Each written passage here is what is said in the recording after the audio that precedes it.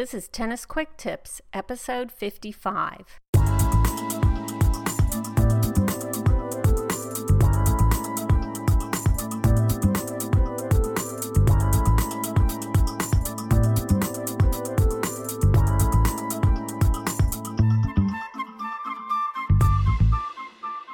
This is Kim from TennisFixation.com, your host for the Tennis Quick Tips podcast.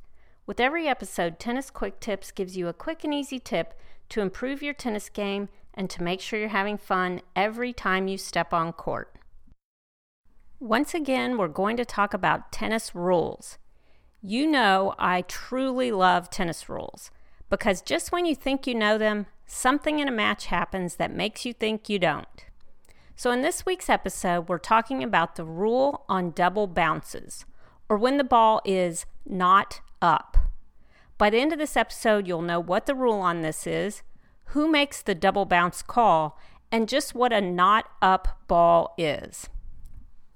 So during a recent doubles match that I played, a dispute arose over the dreaded double bounce. Did it or didn't it bounce twice before it was hit? So here's what happened in my match. My partner served. Our opponent returned to my partner. My partner hit the ball back. Our opponent, moving into the net, again hit the ball to my partner. My partner returned the ball, but at the same time she said, "That was a double bounce. The ball double bounced." Our opponent again hit the ball, this time hitting it out. Then she said, "It wasn't a double bounce, and that's my call to make anyway. I make that call, but we lost the point anyway." My partner then said, No, you're right. It's your call. Let's play the point over." So now we were all standing around trying to figure out what just happened and what should happen next. Or maybe I was the only one that was trying to figure out what should happen next. Anyways, the issue was, what's the rule on double bounces? Well, as I always say, let's look at the rules.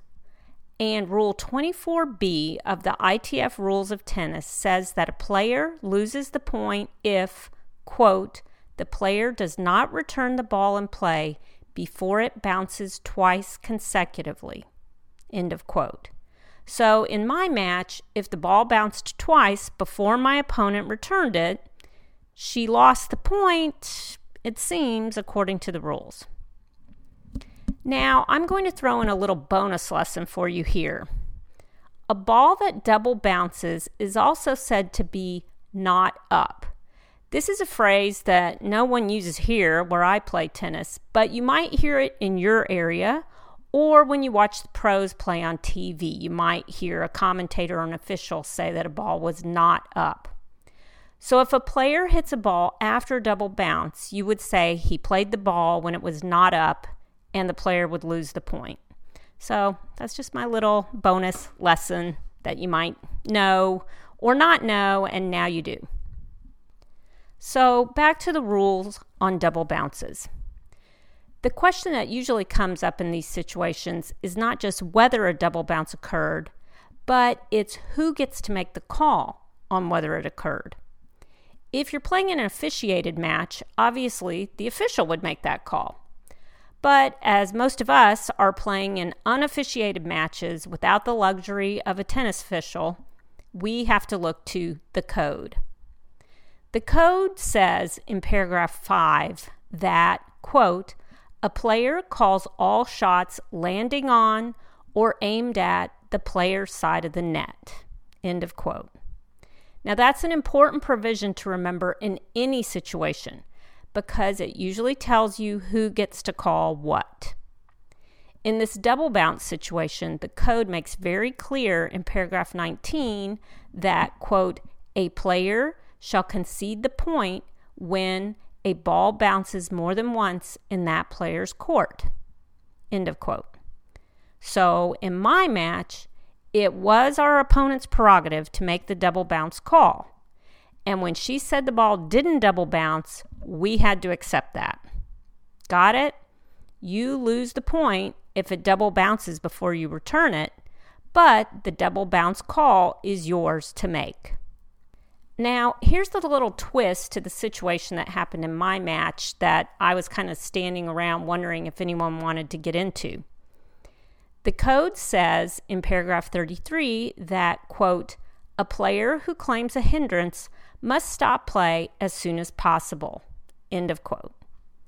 The code goes on to say in paragraph 34 that, quote, when talking interferes with an opponent's ability to play a ball, it is a hindrance, end of quote.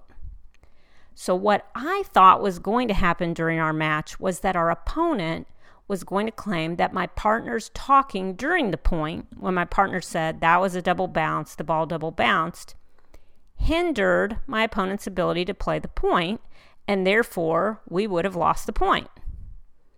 And I think she could rightly have said that, but she would have had to stop play at that point, which she didn't do. In other words, she would have had to stop as soon as my partner spoke, because that's when the hindrance would have occurred, and you have to stop immediately when there's a hindrance. But she continued playing and hit the ball out, making the double bounce thing completely moot, in my opinion. So my opponent was actually right when she said, but we lost the point anyway. Okay, so now you're probably wondering what happened in my match. Or maybe you're not, but I'm going to tell you anyways, because what happened next is what happens a lot of times. My partner is very, very nice, and I know she felt bad for talking during the point. She knew she had somewhat hindered our opponent. So she offered to replay the point, even though our opponent had hit the ball out and had basically admitted that and given us the point. I wasn't going to argue about that with my partner, however, so that's what we did. Even though I'm sure the point was ours, we did replay it. And we ended up winning that point anyway, so it's all good. The big takeaway here is to remember that the double bounce is called by the person hitting the ball. It's a hard call to make sometimes, but if you're on the other side of the net, you just have to have faith that the vast majority of people are going to honestly make the call the best they can. The most you can do is wait till after the point's over to say, hey, was that a double bounce? Because you don't want to hinder them by somehow saying that while the point is going on. And then you just have to accept whatever answer they give you in that situation. So that's the rule on double bounces or not up balls. And I put some links in the show notes for this episode on some other rules episodes I've done. So if you're into rules and want to know answers to what to do in the most common rule situations that occur out on court, check out the show notes and the links you'll find there. The show notes are over at tennisfixation.com/quicktips55. And finally, I want to thank all of you who are listening to Tennis Quick Tips.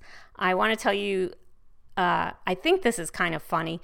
I don't usually pay too much attention to rankings, number of downloads, even the number of reviews that I get for doing this podcast, because I really love doing it. I love getting your questions, and so it doesn't really matter to me how many downloads I get each week.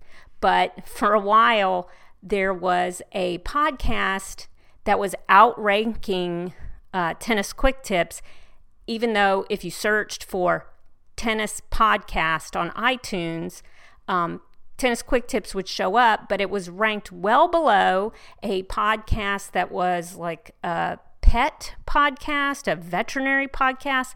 And there was an episode on, the dangers of playing with tennis balls with your dog. And I just was like, oh my gosh, somehow I have got to outrank this podcast that has nothing whatsoever to do with tennis, but it was about tennis balls and playing with your dog. Anyways, I finally achieved that, finally outranked the veterinary podcast. So I want to thank all of you who listen, who download the podcast each week, who have left reviews. reviews for the podcast on iTunes are really helpful. They're greatly appreciated by me, and they do matter in the rankings of the show. I read each and every one of them and would love to share them here on the show if you leave them. So you can find the Tennis Quick Tips iTunes page and leave your review there by going to tennisfixation.com/iTunes. You have to actually go into iTunes to leave a review and rating, but if you have the time to do that, I would really appreciate it. I hope you'll email me with your tennis questions, or if you have suggestions about what you'd like to hear on Tennis Quick Tips. You can always reach me at kim@tennisfixation.com. All of my contact info, other Tennis Quick Tips episodes, and a ton of other great tennis tips can be found at tennisfixation.com. Thanks for listening, and happy tennis.